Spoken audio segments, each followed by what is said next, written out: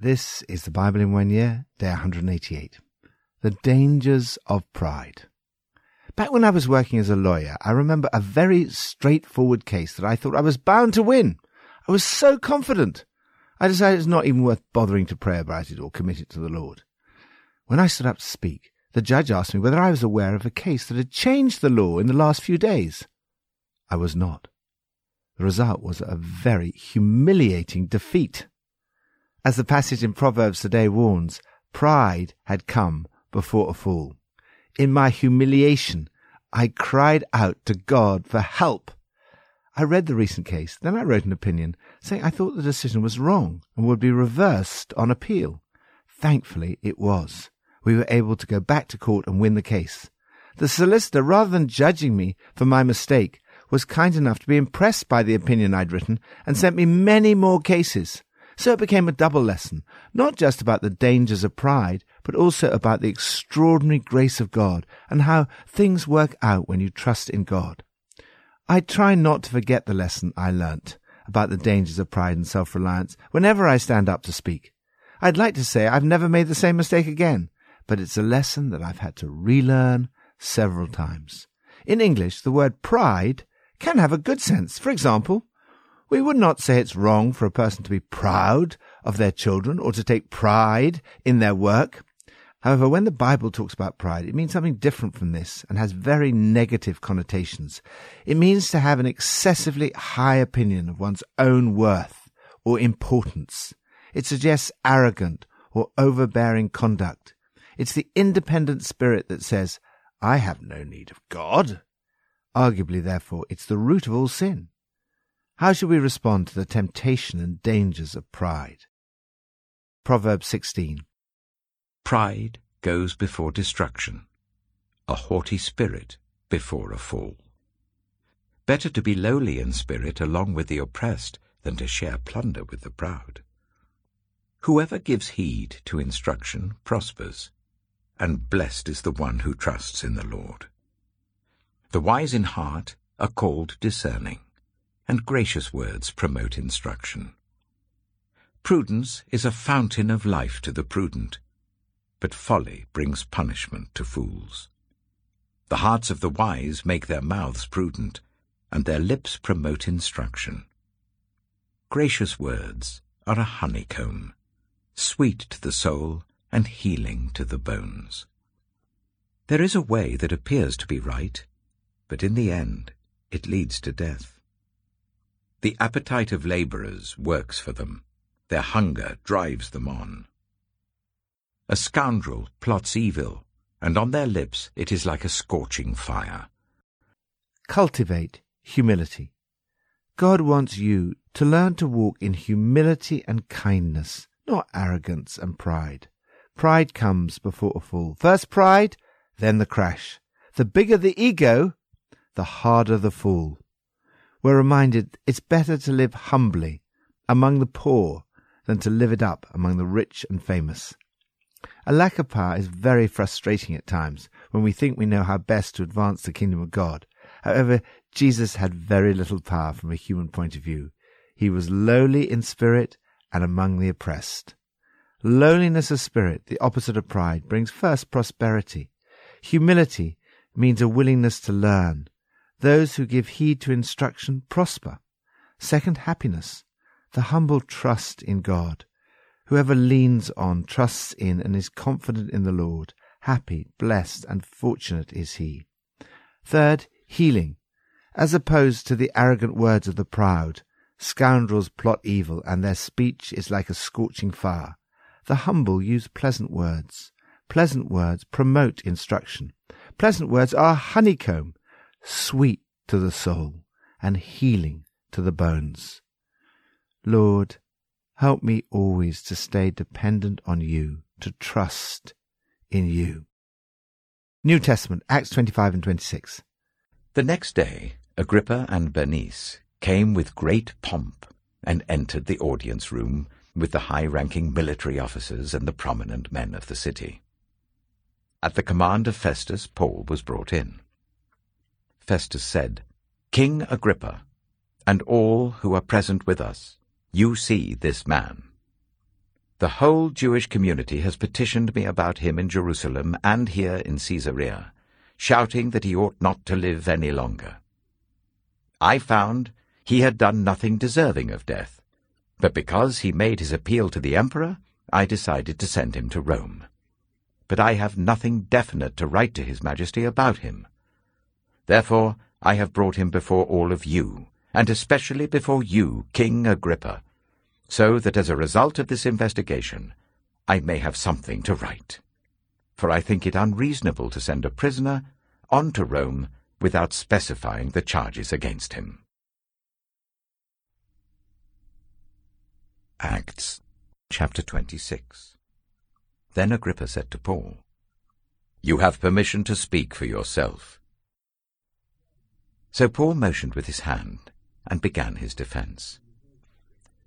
King Agrippa, I consider myself fortunate to stand before you today as I make my defense against all the accusations of the Jews, and especially so because you are well acquainted with all the Jewish customs and controversies.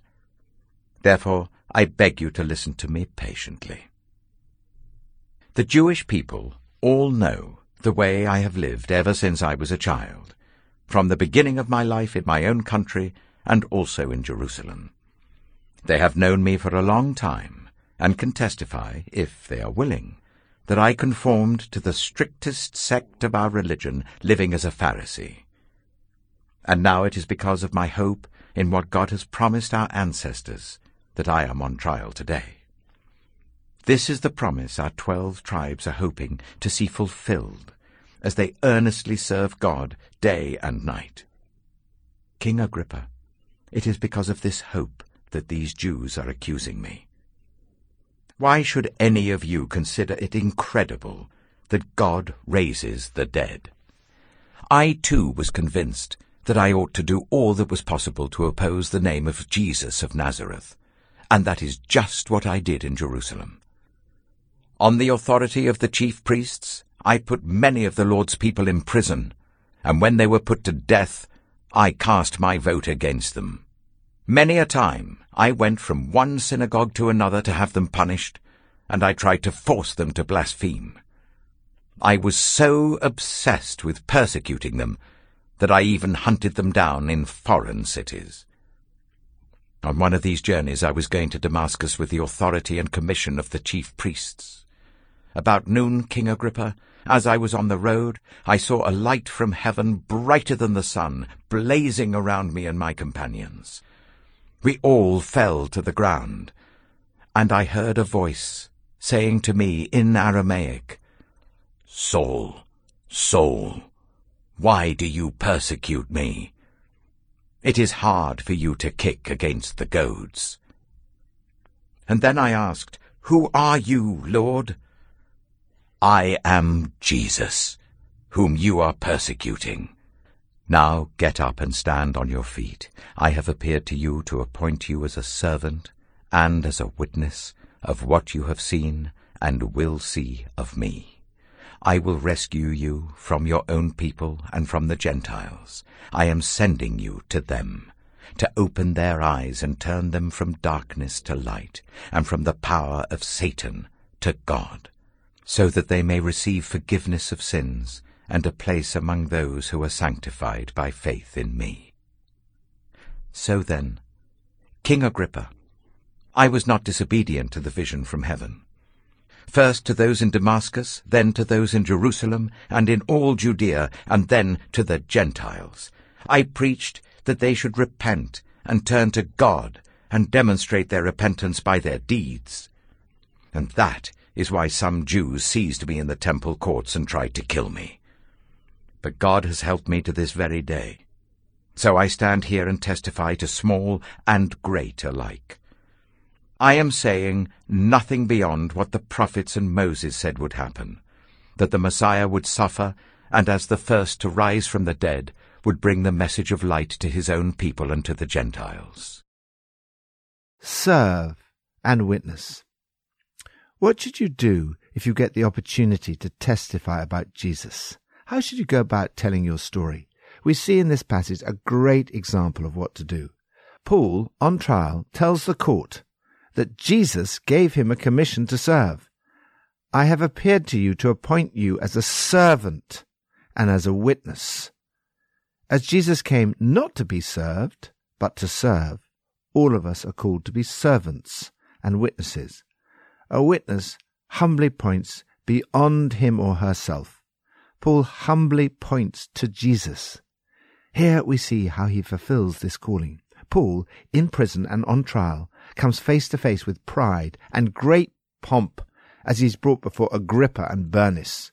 It must have been a very daunting experience. Paul once again simply and humbly gives his testimony. He's polite and respectful to King Agrippa. He conforms to custom and social graces. He skillfully selects the parts of his story that are relevant to his audience.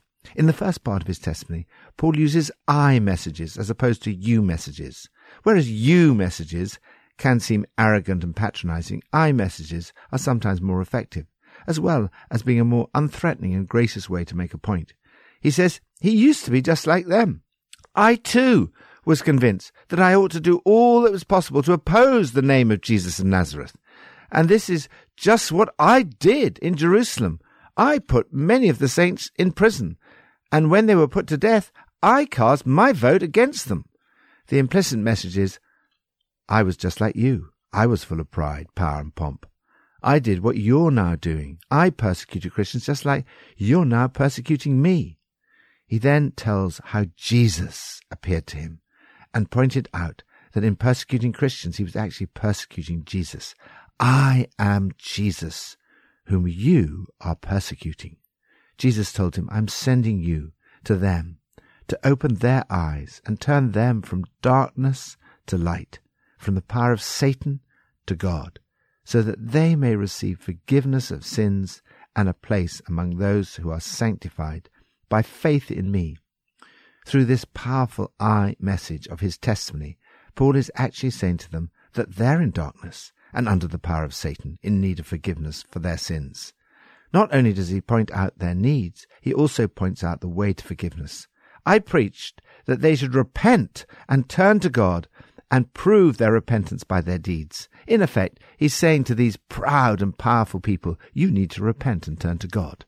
He goes on, I've had God's help to this very day, and so I stand here and testify to small and great alike.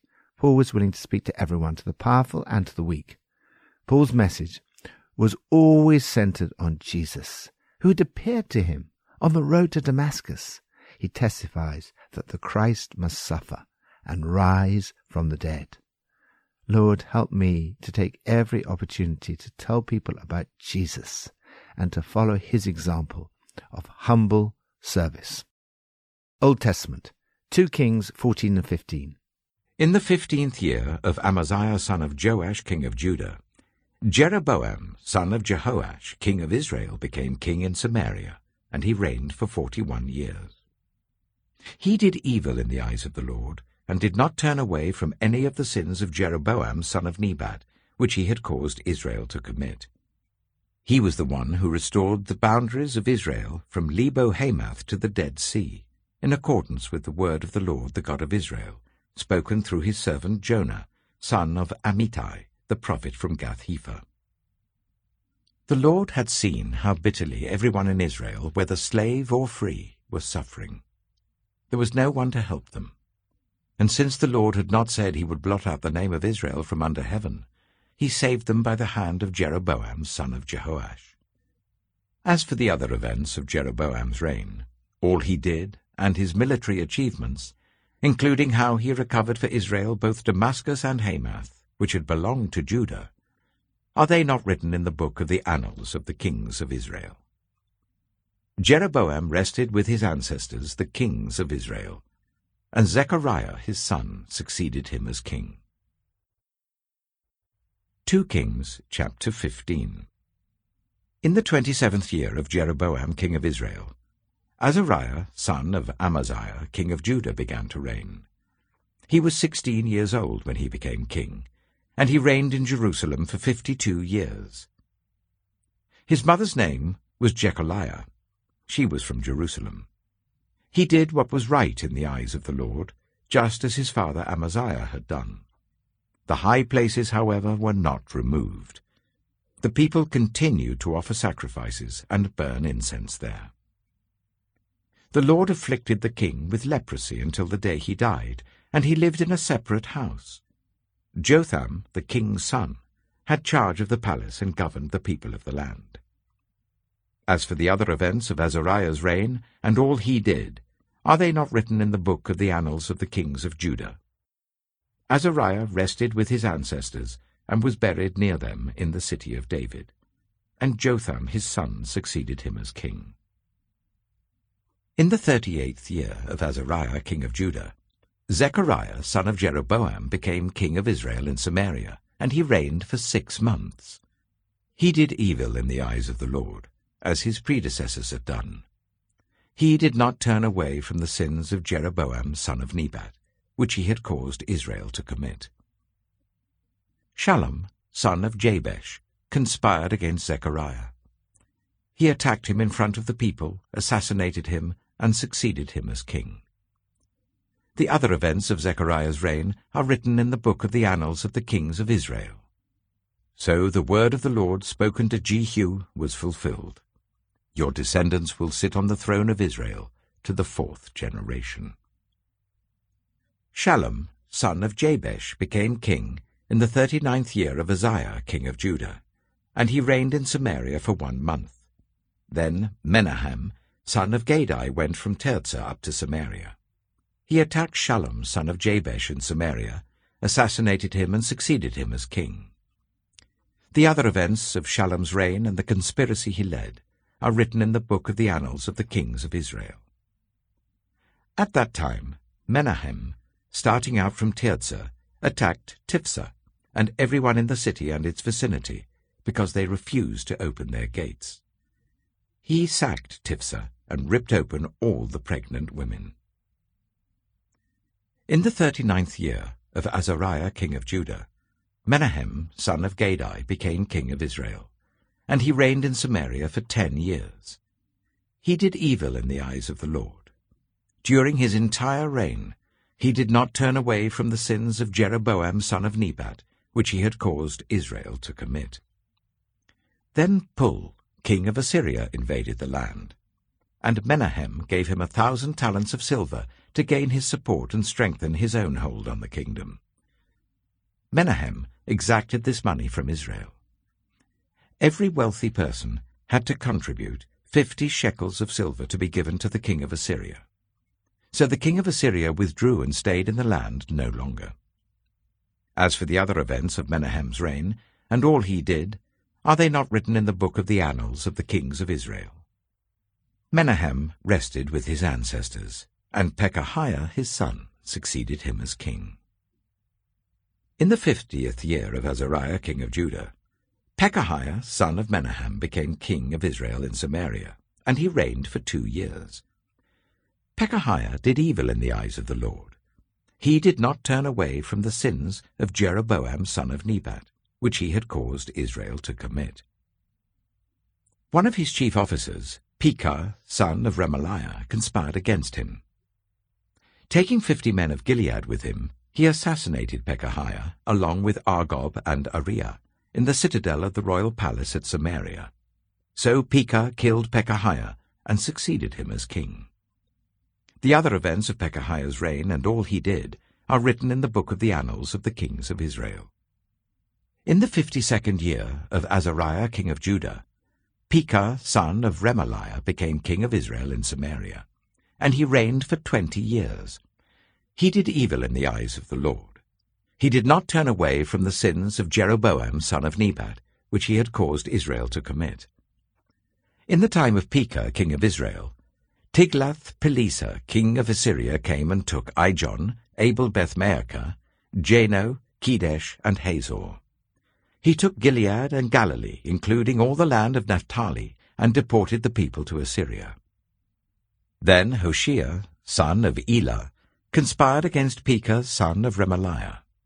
He attacked and assassinated him, and then succeeded him as king in the 20th year of Jotham, son of Uzziah. As for the other events of Pekah's reign and all he did, are they not written in the book of the annals of the kings of Israel? In the 2nd year of Pekah, son of Remaliah, king of Israel, Jotham, son of Uzziah, king of Judah, began to reign. He was 25 years old when he became king, and he reigned in Jerusalem for 16 years. His mother's name was Jerusha, daughter of Zadok. He did what was right in the eyes of the Lord, just as his father Uzziah had done. The high places, however, were not removed. The people continued to offer sacrifices and burn incense there. Jotham rebuilt the upper gate of the temple of the Lord. As for the other events of Jotham's reign, and what he did, are they not written in the book of the annals of the kings of Judah? In those days the Lord began to send Rezin, king of Aram, and Pekah, son of Remaliah, against Judah. Jotham rested with his ancestors, and was buried with them in the city of David, the city of his father. And Ahaz his son succeeded him as king. Resist pride. If, for example, you have anyone working for you, or if you're a parent, or if you're in a position of leading as a volunteer, you're in a position of power. Pride is a particular temptation for anyone in a position of power, whether that power comes from status, success, fame, or wealth. The history of the kings of Israel and Judah demonstrates that it's extremely difficult to become powerful and resist the temptation of pride. During this period, the kings of Judah are doing rather better than the kings of Israel. King after king in Israel did evil in the eyes of the Lord, while in Judah, Azariah and his son Jotham both did what was right in the eyes of the Lord. Azariah is also known as Uzziah. We know something more about him from the other parts of the Old Testament. Here we read that although he did what was right in the eyes of the Lord, the high places were not removed. The Lord afflicted the king with leprosy until the day he died. Why did his life end in such a mess? The book of Chronicles gives the answer. His fame spread far and wide, for he was greatly helped until he became powerful. But after Uzziah became powerful, his pride led to his downfall. He was unfaithful to the Lord his God. This warns us that if God has blessed us with success, there's always a temptation to become proud. Lord, thank you for all the warnings in the Bible, as well as the encouragements. Help me always to take heed of these warnings. Lord, I am utterly dependent on you. Help me to keep my eyes always fixed on Jesus, who was all-powerful and yet humbled himself, making himself nothing, and took the nature of a servant. Pippa adds, Proverbs 16 verse 18. I once managed to get into rather a small parking space in one manoeuvre and was rather pleased with myself. I told my mother, who was in the car with me, that I was the best at parking in our family and resented the remarks about women not being able to park. Later that day, someone asked me if I'd go and pick something up in a bit of a hurry, so I jumped into the car with a friend and we returned to the same spot. And I tried to get into that spot, but could I? It took me 5 times to get into that spot, and my friend was even offering to park for me. Serves me right. Pride comes before a fall.